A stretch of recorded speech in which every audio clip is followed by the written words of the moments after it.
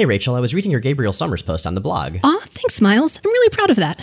Yeah, but I noticed you kind of skirted over Rachel Summers. What's up with that? Well, she's a continuity black hole. That can't be that bad. She's basically just Scott and Jean's kid from an alternate timeline, right? Miles, I want you to take a moment and think about what you just said. Yeah, okay.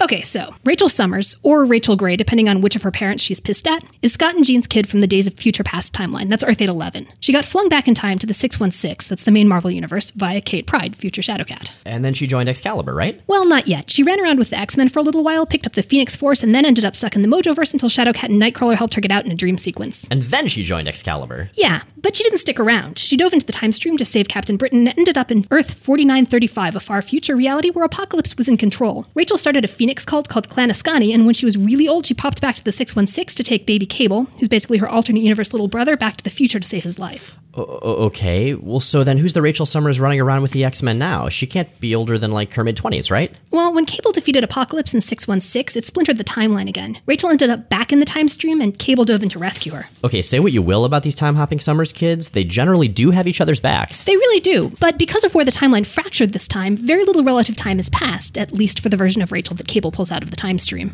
And then they live happily ever after. No, then she gets enslaved by a telepath and turns into a dinosaur. What?!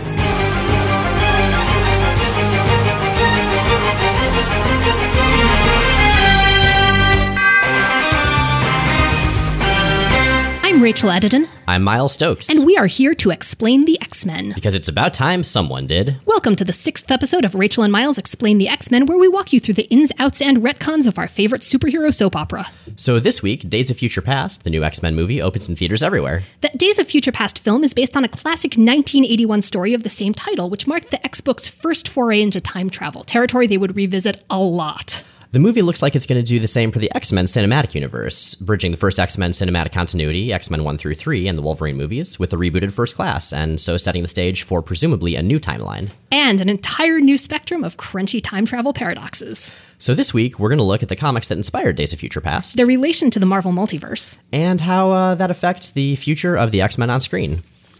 So, X-Men Days of Future Past. Now, this was in X-Men number 141 and 142. Small trivia note, the title officially changed from X-Men to Uncanny X-Men between these two issues. At this point, the X-Men were coming out of some really crazy stuff. We are skipping forward a bit here for the benefit of the movie that's coming out, but basically, the Phoenix and Dark Phoenix saga had just happened. So, Jean Grey had been possessed by a cosmic force and had killed herself, and there was lots of fighting in space, and Cyclops got kind of depressed, understandably, and left the team. So, for all practical purposes, our lineup going in to Days of Future Past is Storm, who's leading the team at this point. And she's very new to leading the team. She's still very unsure of herself, and some of the members still don't quite trust her leadership. That's going to change eventually because Storm is a total badass. But for now, she's still pretty tentative. We've also got Colossus and Nightcrawler, Wolverine. And we have Kitty Pryde, who has just joined the team relatively recently and is just moving toward becoming a full-fledged member of the X-Men at this point. She'll eventually be known best by the codename Shadowcat, but right now she's going by Sprite. And she's only been around for a couple issues, which is going to be really important to this storyline. Days of Future Past opens in the far, far future. And the cool thing about this is we don't have any indications of, it is the year 20XDX like Mega Man or whatever. It's just all of a sudden there's this middle-aged woman who we quickly find out is Kate Pryde going through this sort of shattered landscape and talking about how terrible everything is and how dire her mission is. And she references like camps where mutants are put in that are ruled over by Sentinels. The reader is just sort of like, wait, what's going on here? This isn't where I left my X-Men. They just like fought the Blob and everything was fine. Where did this come from? We'll find out later that the year she's in is in fact the far future dystopic era of 2013. Oh man, I am terrified of when 2013 finally gets here. We're going to be screwed. It's going to be bad news, man. So we see a little bit of this timeline, and it quickly becomes clear that she's like on this special mission to meet up with Wolverine, who's in the Canadian Resistance, and she runs into some punks who are, oh man, I don't like them quite as much as I like the angry Silver Age mob, but punks with mohawks and tattoos and chains who just like beat people up for seemingly no reason are kind of my second favorite. They're definitely punks from the very specific 80s cyber dystopia that brought us things like the Warriors and the FP. Oh man, the FP, brief side note, if you haven't seen that movie, it will change your life, but you might want to be drunk at the time. You definitely don't want to watch that movie sober. So we see that in this future, basically everything's gone to hell. So the Sentinels have pretty much taken over the world, and all the mutants are in concentration camps that they've been able to find. And we see as Kate enters the concentration camp that not only mutants have been victimized in this, that a whole bunch of people are dead because she walks by a graveyard and... Basically, the ones there, it's a lot of the X-Men. It's also a lot of the Fantastic Four. It's all of the Fantastic Four. The implication here is that Sentinels have basically sort of stepped up their game and started protecting humanity from pretty much everything that's not fully human, anything that's more powerful than a human being that's not a Sentinel. Oh, Peter Parker's in there too. You can just see the corner of it. Poor Pete, he just can't catch a break, can he? Here's who we know for sure is dead at this point. Johnny Storm, Ben Grimm, Susan Richards, Charles Xavier, Lorna Dane, Reed Richards, Scott Summers, Bobby Drake, Warren Worthington, Kurt Wagner, Peter Parker, and Hank McCoy. It's interesting that they use nicknames on the gravestones. I don't know. I mean, like Stinky Pete Johnson or Fred Sleazebag Richardson. Like, I think graveyards would be way better if we adopted this technique. I think we should swear right now that if either of us dies, we're going to come up with the worst nicknames possible. Bam. Listeners, if you have any suggestions, we're certainly open to them. We're into this. We also see that, like, Magneto's in a wheelchair, and he's sort of allied with the X-Men out of necessity. Like, there are all these little things. It's actually very good at show, don't tell, in terms of showing us just why this future has utterly gone to hell, and thus why, as we find out, the plan of these rebels, the remaining X-Men, and also Franklin Richards, the now adult son of Mr. Fantastic and the Invisible Woman. Franklin Richards is one of two new characters who we meet in this story. The other one is his girlfriend Rachel, who at this point doesn't have a last name, but who much, much later will be revealed to have been Rachel Summers, the alternate universe kid of Scott Summers and Jean Grey. Exactly. For right now, she's all we know about her is that she has the ability to project the consciousness of someone back in time. And so we find out as the future X-Men come up with this daring plan to sneak out of the concentration camp and past a bunch of Sentinels, and many of them laying down their lives in the process, in fact, most of them, that the plan is to send Kate Pryde back through the timeline to her past self, Kitty Pryde, who, you know, like at this point is a young teenager who has just joined up with the X-Men. And is just about to take her first run through the Danger Room. This part is actually one of my favorite early Claremont bits, although I guess we're about 40 issues in, so it's not that early Claremont. But Claremont wrote the X-Men for a really long time. If you could divide it into early, middle, late, we're still well in early. Yeah. So apparently, like, the Professor Xavier has set up this really complex routine in the Danger Room as Kitty's first run through. He doesn't want to hurt her, but he does want to challenge her. And so, like, there's a lot of, you know, big things that fall on her that are padded and big beanbags that are being shot at her. Except the thing is, if you're familiar with Kitty Pryde, you know that her power is phasing. She can make herself intangible. She completely panics, closes her eyes, and just walks straight through the obstacle course. And in fact, out the other side of the Danger Room. And the X-Men just, like, bust up laughing at this point because, yeah, Xavier, all the work he did, nope. And she's a kid. She's a lot younger than the rest of the X-Men. The rest of them are in their late teens or 20s or older. And she's, I think, 13 at this point. Right. She's supposed to be really, really young. Then she gets out, and she basically just falls over all of a sudden. And the X-Men are like, hey, what's going on? Let's bring her to the infirmary. And when she wakes up, she's a little different. First of all, she's, up till this point, completely freaked out by Nightcrawler. They're going to become friends later, but she's still really scared of him at the beginning of this issue. The first thing she does when she wakes up is give him a big hug. And he's like, whoa, wait, what's up? I mean, cool, but what? Well, it turns out Kitty's not exactly Kitty. Because she was the youngest of the X-Men at this point, and she didn't have psychic defenses yet, Kate Pryde was the one of the X-Men who was chosen to go back in time and basically possess her former self. Right, because what we learn here, as Kitty sort of throws out some exposition at the X-Men, or as Kate does, I should say, is that this dark timeline of Days of Future Past, which, side note, is actually named after a Moody Blues album, apparently this big precipitating event that led to the crackdown on mutants and thus the Sentinel takeover of the world after that was the assassination of a presidential candidate named Robert Kelly. Robert Kelly is, I believe at this point, a senator.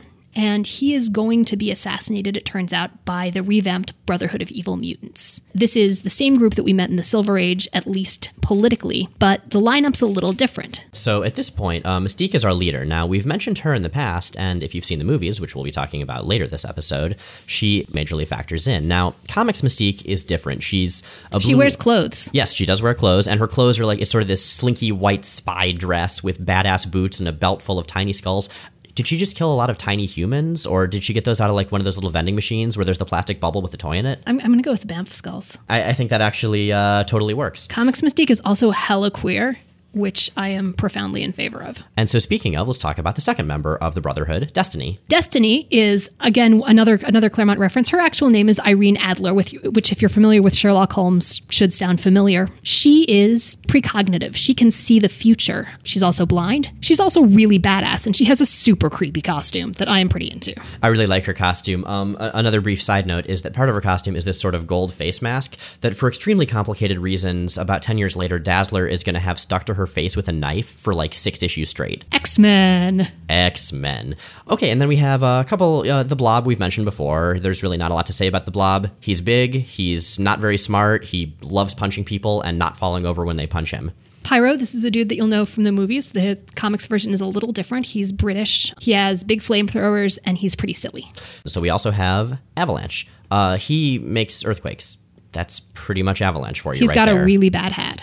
Randomly enough, he's kind of a major character in the X-Men Evolution cartoon. I don't know why they picked him, but he's kind of cool in it. Anyway, at this point in history, Senator Kelly is planning to introduce some anti-mutant legislation. I believe the Mutant Registration Act, specifically. Right, and that's going to come back again and again and again. It's implied that it's sort of, he's using it to kind of stir up some enthusiasm among his voter base so they elect him president. But regardless of the reason... In both the comics and movie continuity, the Mutant Registration Act is generally treated and introduced as the first step of a slippery slope to genocide. Yeah, and I mean, that's usually mentioned by somebody who's there, be it Magneto or the Brotherhood or whatever. Yeah, Magneto's usually got the best standing to bring it up, but it's something that at this point is generally accepted as this is the beginning of the end. Yeah, Magneto sadly is not around, which always makes me sad at this point. But He'll anyway, be back. He's around in the future. That's true.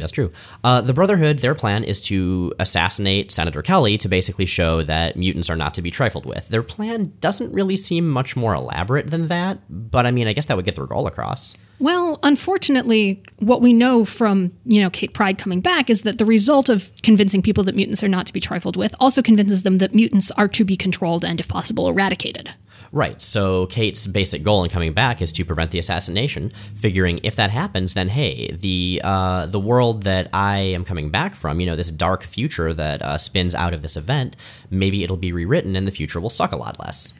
Not so much. First of all, preventing Kelly's assassination doesn't actually stop the anti-mutant agenda. What it does is convince Kelly that mutants are a threat worth taking really seriously. Second, it doesn't fix the timeline. Now, this is something, oh boy, this is where it gets complicated. This right here is one of the reasons that we need to explain the X-Men here. And what this takes us to is the Marvel Multiverse. What you need to know about Marvel is that for the most part, they don't overwrite continuity. When something is retconned out of existence, when someone says, what if? When there's an issue with what if in the actual title. When people travel briefly to an alternate universe, instead of actually overwriting, that just splinters into a separate universe of the Marvel Multiverse. At this point, there are literally thousands. And based on the numbering system, possibly even hundreds of thousands. Let's go through a few examples of how different events can change into different timelines. Well, there's Days of Future Past, which we've already touched on. That's Earth 811. Another major dark future timeline is Earth 2095. Earth 2095 is the Age of Apocalypse, and the trigger event for that split was the murder of Professor X by his future son before he could found the X-Men. In that universe, Magneto picked up the torch and started the X-Men, but he did it too late to stop Apocalypse from taking over the world. So then we also have Earth 1191, which is called the Forever Yesterday universe.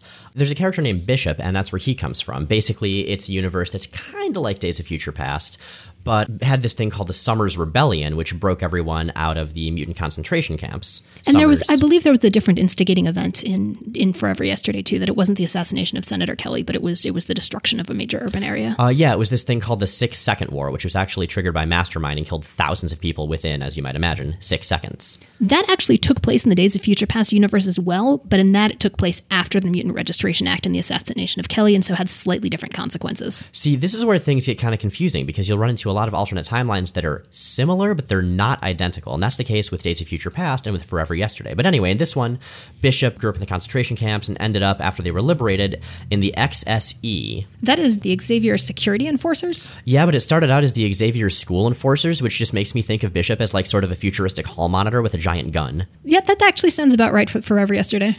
And for Bishop, for that matter. It really does. Bishop is all about big, ridiculous guns. You've also got universes that split doubly. So Earth Earth 311 starts when Captain America of Earth 460 gets sent back to the year 1602 of Earth 616, which at that point splinters into its own continuity. And that's where the 1602 comics take place. X-Men, everybody. That's not just X-Men, that's the whole Marvel Universe. Comics, everybody. And then we also have Earths like Earth 200,500, in which the Avengers all have beards.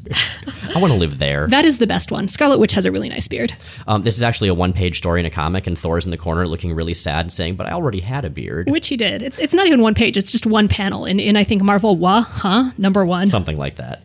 Now, maybe this is just because the writers wanted to go back to Days of Future Past because the fans loved it as a concept, but after Senator Kelly's assassination is prevented, the future is just as it was.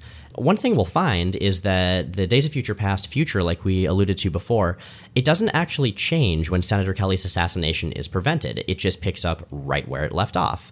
Rachel Summers is later sent back in time for reasons we won't go into right now. Her take on it is that she was sent to the wrong past. Now, that's not exactly true. And that's Rachel, not Kitty. Kitty was sent to the right past. It's just that instead of preventing the future, she splintered the timeline. Rachel then was sent back to the past of the splinter timeline that Kitty created, which is now the main 616 timeline. Yeah, and see, you know that when the comic characters can't understand continuity, that if you can't understand it, you're probably still doing fine. There is literally a point in one of the stories that revisits this. Someone asks what's going on, and someone else is literally like, you know what, let's just not worry about that and deal with it. We're never going to be able to understand this. Mm-hmm. If you have a cool plot line, as a writer, you're going to want to come back to it because the fans love it. That's, I think, part of why nobody really stays dead in comics. Why everyone, will die for a while and then come back is because the fans have missed them. With Days of Future Past, if they had just let the timeline be resolved, we would never see more of this really cool, dark, appealing future that seemed to resonate with so many people. What is cool is that in one of the points where it's revisited, the dark future is actually resolved, but what it takes is a group of present heroes traveling into the future and figuring out how to fix it when it's already broken. It can't be prevented, but it can ultimately be repaired. This happens later on in Excalibur, which is all about both time travel and the multiverse. We're going to get to that later. Excalibur is glorious. Excalibur is one of our favorite comics, and Excalibur is as Miles said, all about diving into the craziness of the multiverse. For now, though, let's go back to what's going on currently, and specifically how the Days of Future Past comics might relate to the movies. Let's start out by just talking about the cinematic X-Men universe so far. So the first X-Men movie, just X-Men, came out in 2000. This was the first live-action X-Men feature film. There'd been a few cartoons before and an abortive attempt at a Generation X live-action series, but this was the first time the X-Men had made it onto the big screen. This is my favorite of the X-Men movies. It's very much an action movie. It's Wolverine-centric, which I have mixed feelings about, but bear in mind that at this point, none of us had actually gotten tired of Hugh Jackman yet. Like, he was not ubiquitous as Wolverine, and it was really, really cool. It wasn't a super X-Men-y story. It was a kind of generic superhero action story, but it nailed the characterization and it nailed the character dynamics in a way that I don't think any of the following films have. It was cast incredibly well. Well, mostly. Well, okay, yeah, with one major exception, it was cast incredibly well. I remember in high school and middle school having conversations about, well, obviously Patrick Stewart would have to play Professor X if they'd ever did X-Men, and he did. Ian McKellen as Magneto, Hugh Jackman, who I certainly hadn't heard of as Wolverine. And yeah, he was, I remember seeing the first pictures of him and just being floored. James Marsden as Cyclops, who is one of the most criminally underused actors in that continuity. Every time a new movie comes out, he does a sort of sad interview being like, I'd really love to play Cyclops again if you guys let me. And he's so good, too. A few years later, in 2003, we had X-Men 2, also known as X2, X-Men United, because, well, why not? This was actually the first of the X-Men movies that was directly based on a specific storyline. In this case, it was based on a storyline called God Loves, Man Kills by Chris Claremont. God Loves, Man Kills was first released as a Marvel graphic novel in the early 80s. Early 80s? Early 80s, yeah. The original version of it dealt with fundamentalist religion as stirring anti-mutant hysteria. The movie version's a little different. Right. So instead of having William Stryker as this televangelist, it has him as a guy who's effectively working for Homeland Security. He's dealing with the pending mutant threat. We find out because his son's a mutant and, he's all messed up about that. X2 also focused a lot on Wolverine's past as part of the Weapon X project, which was sort of merged into what Stryker was working on. It's a mixed movie. I mean, the plot focuses so heavily on Wolverine, I think to the detriment of the film, but it also is just really digging into sort of the crunchy weirdness of the X-Men universe. And it's a whole lot of fun. You get to see the X-Men and the Brotherhood team up. You get to see, Pyro switch sides and join the Brotherhood. It's good stuff overall. You say it digs into the crunchy weirdness of the X-Men universe, but I actually kind of disagree with that. I feel like it's a Weapon X story guest starring the X-Men, and that's really a weak point on it. That it's not an X-Men movie. It's a Wolverine and the X-Men in parentheses movie. So what comes next? The next movie is X-Men: The Last Stand. Oh man. X-Men: The Last Stand is... Oh God, X-Men: The Last Stand is a mess. There are a few things that it really nails that I want to touch on, though. One of them is action. It's got great fight scenes, and it's the first movie that really gets how the X-Men fight. We've talked about the teamwork thing and the badass team-up moves and just the camaraderie in battle. That's really a running theme in X-Men. And X3 is the first movie that actually seems to get that. They do that really, really well. Where it falls short is basically everything else. X-Men 2 is based on God Loves Man Kills. What's X-Men 3 based on? X-Men 3 is based on two different story arcs. One is Gifted, which is the first arc of Joss Whedon's run, which centers around the development of a quote-unquote cure for mutants. The other is the classic Dark Phoenix saga, except instead of making Jean possessed by a cosmic force, they just give her a scary second personality that Professor X has previously suppressed. The second underlying theme of X3 is Bitches Be Crazy, Man. I kind of want to see that on the movie poster just as a tagline. I think it would be much more accurate advertising. X3, we didn't think this one out at all. It's seriously trying to be about 3 or 4 different movies, and of those, all of them except like about a third of one are really, really bad. I find that I dislike it for different reasons now than I did when it came out. I do still resent that it kills my favorite character off screen in the first 10 minutes. And I think that's the thing with X-Men 3 is that it kind of almost kills the franchise. It kills a lot of the characters. It sort of uses up some of the most important X-Men stories in an ineffective way. And at the end of it, we basically have a few students left at the Xavier School, most of the main characters gone, and really not many places to go story-wise. The only grown-up who's still around of the original group at the end of X3 is Storm. And that's a really big problem. Storm is an awesome character in the comics.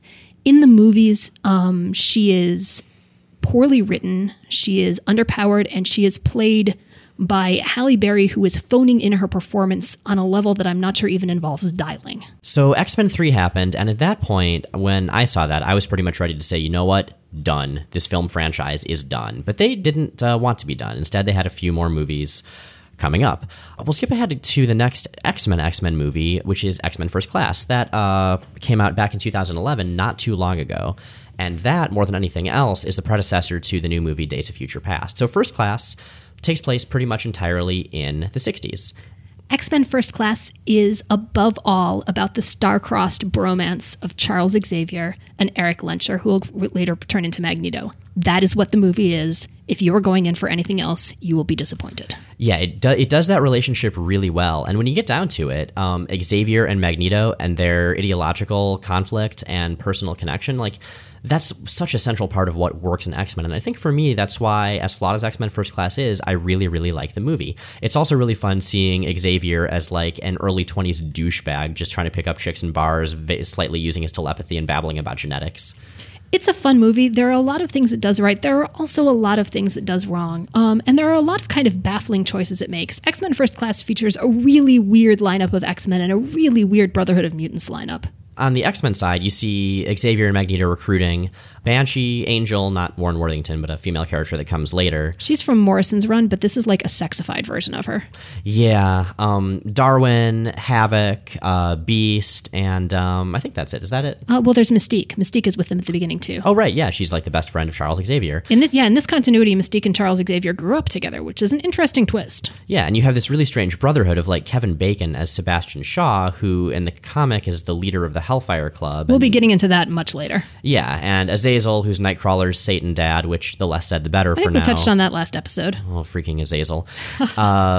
He's the worst. And I think Riptide, who basically just has no lines and makes whirlwinds. So, he has nice hair.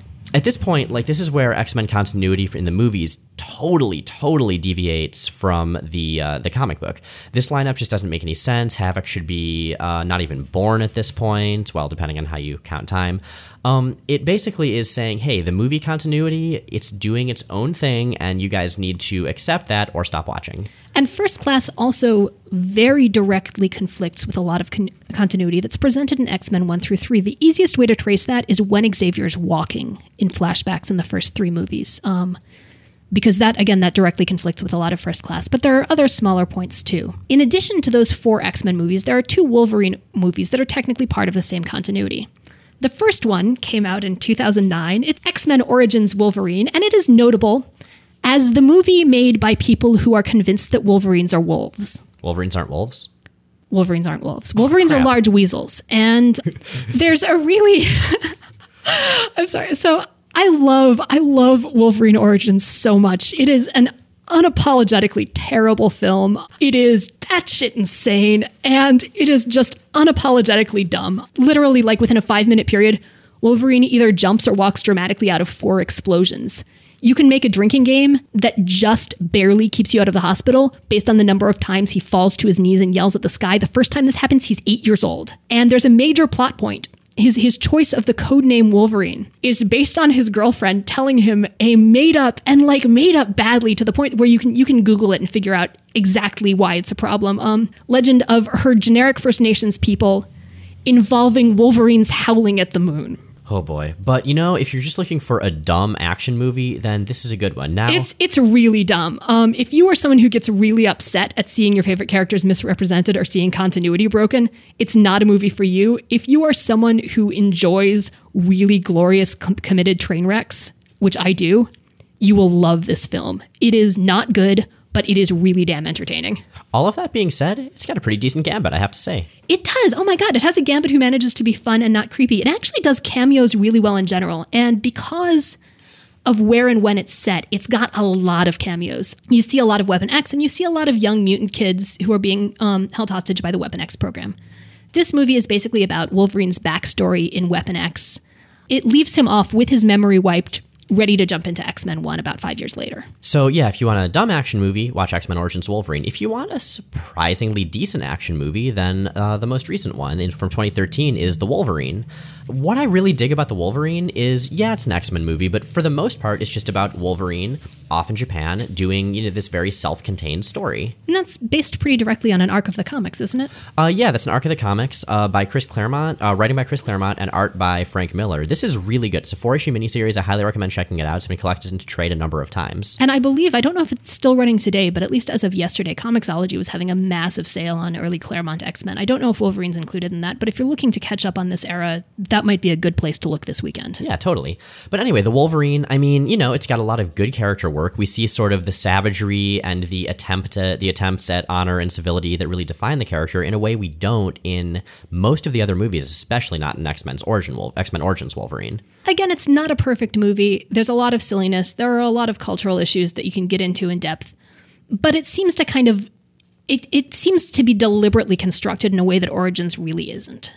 Yeah. Now, this movie, because it's separate, if you're trying to, get in on X-Men movie continuity, you don't necessarily need to, aside from a post-credit scene with Xavier and Magneto that you can easily find on YouTube.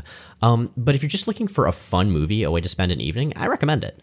So you mentioned if you're trying to get into continuity, what would you say that people should watch or should have seen going into X-Men Days of Future Past? Do they need to do what we did and basically spend a week marathoning all of these movies? Oh man, I will say if you did, you're going to do some damage to your liver. We can recommend a brand of tequila for Origins. Okay, so First Class, I say yes, definitely see that. That's basically the start of a new X-Men movie trilogy. First Class, then Days of Future Past, then the already announced X-Men Apocalypse, which is coming out in 2017 or something. The glammest continuity. One can only hope. First Class takes place in the 60s. The present day scenes in Days of Future Past, or rather I should say the not future scenes, take place in the 70s. So you would definitely want to see that, and I hate to say this, but X-Men 3, The Last Stand, that basically does set up the dark future that we see in Days of Future Past with Sentinels, basically ruling the world. One advantage of the narrative incoherence of The Last Stand is that it doesn't really help you very much to have seen the first 2 movies. All you really need to know is that Jean Grey is dead, Wolverine had a crush on her. That is literally it. Right. So in this, we see, some big crazy battles and mutants just doing terrible things and humanity sort of freaking out about it. And you can easily see how this would lead into a world where humanity does take the step of creating the Sentinels. Then what can we expect in Days of Future Past? I was sort of hoping that I'd have seen the movie by this point, but it turns out that the only local press screening is next Tuesday, so this is all going to be speculative. Right. We've seen some trailers, we've checked out some websites, and that's about it. So it looks like the dark future does come, like I said, directly out of X-Men 3. There are Sentinels everywhere. The mutants that, survived X-Men 3, a lot of them have become... Both of them? Yeah, basically. A lot of them are now the central X-Men. So, we see Iceman, Bobby Drake, and Shadowcat, Kitty Pryde. They're now full-fledged members of the team. Iceman, I'd like to point out, also has an awesome beard, and I am fully in support of that. Oh my god, he's a step closer to becoming an ice wizard. Oh, man.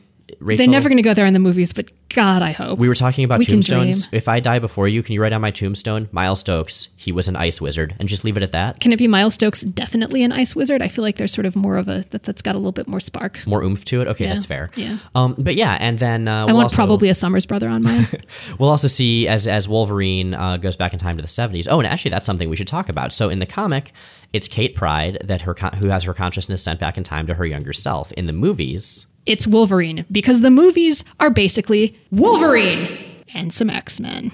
And this is no exception, which means that, unfortunately, we get Days of Future Past, which is a movie about 3 old white men 3 times. Once again. That being said, Wolverine has been a very well-developed character in the movies, so I think it's going to work. It's just a little sad that we don't get to see A, female character, and B, specifically Kitty Pryde. This kind of goes back to what we were talking about last week about Wolverine in the comics, and that, he's a good character. Hugh Jackman is a terrific actor. He plays Wolverine really well, but at this point I've grown to resent him because I feel like he's ended up the center of the franchise largely out of default and habit, and that's actively preventing them from going in more interesting directions or exploring a wider range of characters, which I think is one of the strengths of X-Men, or should be. But, well, speaking of exploring a wider range of characters, though, that's something that Days of Future Past looks like it's going to do. Specifically, what's kind of interesting is we're going to see at least one character from each of at least 2 other alternate futures. What this leans toward, or what we're thinking, isn't that this means a massive multiverse. It's more that they're going to do what the cartoons have done over the years, which is to merge some of the dark futures, specifically... So we have Forever Yesterday, where Bishop comes from. Now, Bishop is a character in the new movie, and as near as I can tell, he helps sort of lead the mutant resistance. He also looks awesome. Yes, and I'm pleased to see that he still has a stupid giant laser gun. The future should always be all about stupid giant laser guns. Yeah, Bishop is in some ways the signature character of the era when everyone had enormous guns and enormous shoulders. And we also have Blink, or specifically the version of the character from the Age of Apocalypse universe. Blink has existed in multiple timelines. The version from 616 died, I think, in the second issue she was in, maybe. She was technically a Generation X character, I think, and basically sacrificed her life to save part of the rest of the group, who then went on to star in their own ongoing series. Age of Apocalypse Blink appeared briefly in the Age of Apocalypse books, but then she gained much, much greater popularity as a member of the reality-hopping Exiles team in that title. So, yeah, we're going to see some new characters in the future version, the future timeline of Days of Future Past, presumably some new characters in the past. But I think more importantly is sort of, at this point, I think the stated intention of the movie from the people who worked on it, right? Right. Now, in fan fiction, there's actually a great word for this that I love, which is fix-it. Fix-it fic, which is where you take something that has sort of screwed up continuity in permanent ways and you retcon it out. You find an in-universe, in-continuity way to fix it. And that is the stated intention of X-Men Days of Future Past. It returns Bryan Singer, who directed the first 2 movies, to the franchise. And it also looks like it's going to undo, at the very least, a lot of what happened in X-Men 3, but potentially what happened in the first 3 X-Men movies, period. It looks like this is going to lead to what amounts to a reboot in X-Men Apocalypse and whatever comes after that. There's been a huge amount of viral marketing around this movie, and I think it's worth touching on that because a lot of it specifically relates to the idea of branching and fractured timelines. Actually, it kind of reminded me of Watchmen, not specifically the movie, the comic as well. Yeah, man, fuck that movie. Where, we see like what Dr. Manhattan, what effect he had on history. In the case of the timeline we see in the viral marketing here, we see that mutants have altered a lot of aspects of history. We're not going to go through that in a lot of detail. There's a website that we'll link to that is a lot of fun. It's interesting. It's a lot of material, so whether or not you want to click through all of it before the movie comes out, it's up to you. For now, though, we're going to dive into listener questions. Okay, so what's our first question, Rachel? Well, Captain Mark on Twitter asks, it's been 30 years since Days of Future Past. Why does this storyline keep getting mined? That's a good question. I mean, one of the things we've touched on in the podcast is what sticks and what doesn't. And Days of Future Past sure as hell sticks. I think part of it is that time travel stories allow you to sort of see the effects of what anti-mutant hatred have on the world. And you can't just say, oh, things might get really bad. You can show, holy crap, things are getting really bad. Like a Sentinel just zapped Wolverine until he was a skeleton. There are gravestones of all these characters I know and love. It's fairly shocking. It's a great panel, yeah. And it's always fun seeing a timeline where you don't know what's going to happen. The fact that, Days of Future Past does open with all these terrible things happening makes it clear that anything could happen. Anyone could die. Any crazy plot development could occur. I think, and that also works in time travel, the idea of traveling back in time to fix the future, the idea of alternate timelines based on history being altered, it gives everything very high stakes. You're not only modifying things in the present, but you're also changing what the future is going to be for the entire world. From a narrative angle, Days of Future Past sits at the juncture of a lot of really fun playgrounds.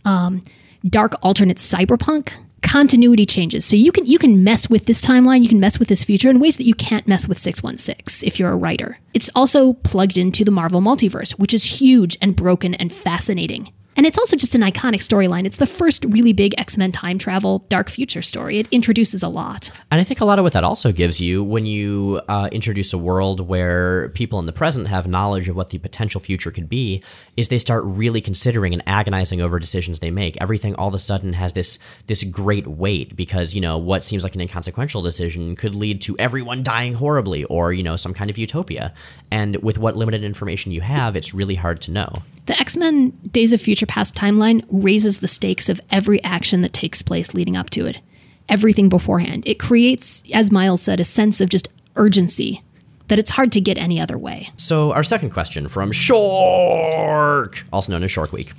What, in your estimation, is truly the darkest X-Men timeline and why? Show your work. I mean, I think we all know it's the timeline where Jeff rolls a 1 and Troy has to get the pizza. I think we're referring specifically to X-Men Dark Timelines. It's fine. I'm going to sort of cheat and point out that there are a whole lot of universes and timelines where the Earth is just straight up destroyed or the universe is straight up destroyed. There's Earth 1745, in which the sun has destroyed the Earth. There's Earth 944, where Reed Richards is the only survivor of Earth after it's consumed by Galactus. There's Earth 952, where the Silver Surfer doesn't deceive Galactus and steer him away from Earth. He devours Earth, and the Fantastic Four become his new heralds. Earth 1120, where Thanos destroys the Milky Way. And my personal favorite, Earth 242, which is on fire. Like, it's the literal name of that universe is Earth on Fire. You've also got a couple Splinter Dark timelines that go to other places. So the one that for me is legitimately the creepiest is Earth 597. We see this in early Excalibur. That's one where the Nazis won World War II. And what's creepy is that we see alternate Excalibur who are now a Nazi team. So we have, instead of Captain Britain, Hauptmann England. And we have Nightcrawler as pretty much Errol Flynn, like this dashing, Nazi dickbag. Rapist, yeah. That's like he's literally basically Errol Flynn. He's a Nazi. He's got swords. He goes around trying to rape people. But what really creeps me out in this version of Earth is we see Kitty Pryde. Now, Kitty Pryde, the character, is Jewish, and that comes up sometimes. But we see her looking pretty much, like a Holocaust victim because she is, and as specifically a ghost. And she's really, really sad, and she can't leave Excalibur, and it is legitimately heartbreaking. Yeah, it's a really, really disturbing timeline. And again, Excalibur spends a lot of time there. There are also sort of one-off ones that you see in passing. So, for example, Earth 744 is basically the universe from Orwell's 1984. So I think that's all the time we have for today, but thank you for listening, guys. And I want to say also, if you're interested in more on Days of Future Past, I'm going to be reviewing it for Wired.com later this week, so you can check it out there. We'll post a link on the blog. Meanwhile, Rachel and Miles Explain the X-Men is recorded at the Roseway in Portland, Oregon, and produced by Bobby Roberts, who's also the co-host of the awesome Welcome to That Whole Thing, which you can check out at welcometothatwholething.com. So if you're enjoying our show, please take a minute to rate and review us on iTunes or Stitcher, or conceivably both. And also you can check out our online shop at rachelandmiles.redbubble.com for t-shirts and stickers. Next week, writer Greg Rucka will be joining us in the studio as we explain the Space Pirate Starjammers, yes, dive into his new Cyclops ongoing series, yes, and just maybe show off Miles' Corsair costume. Oh, yes. So, thank you guys for listening, and we will see you in one of an infinite number of alternate futures. If we don't break them first.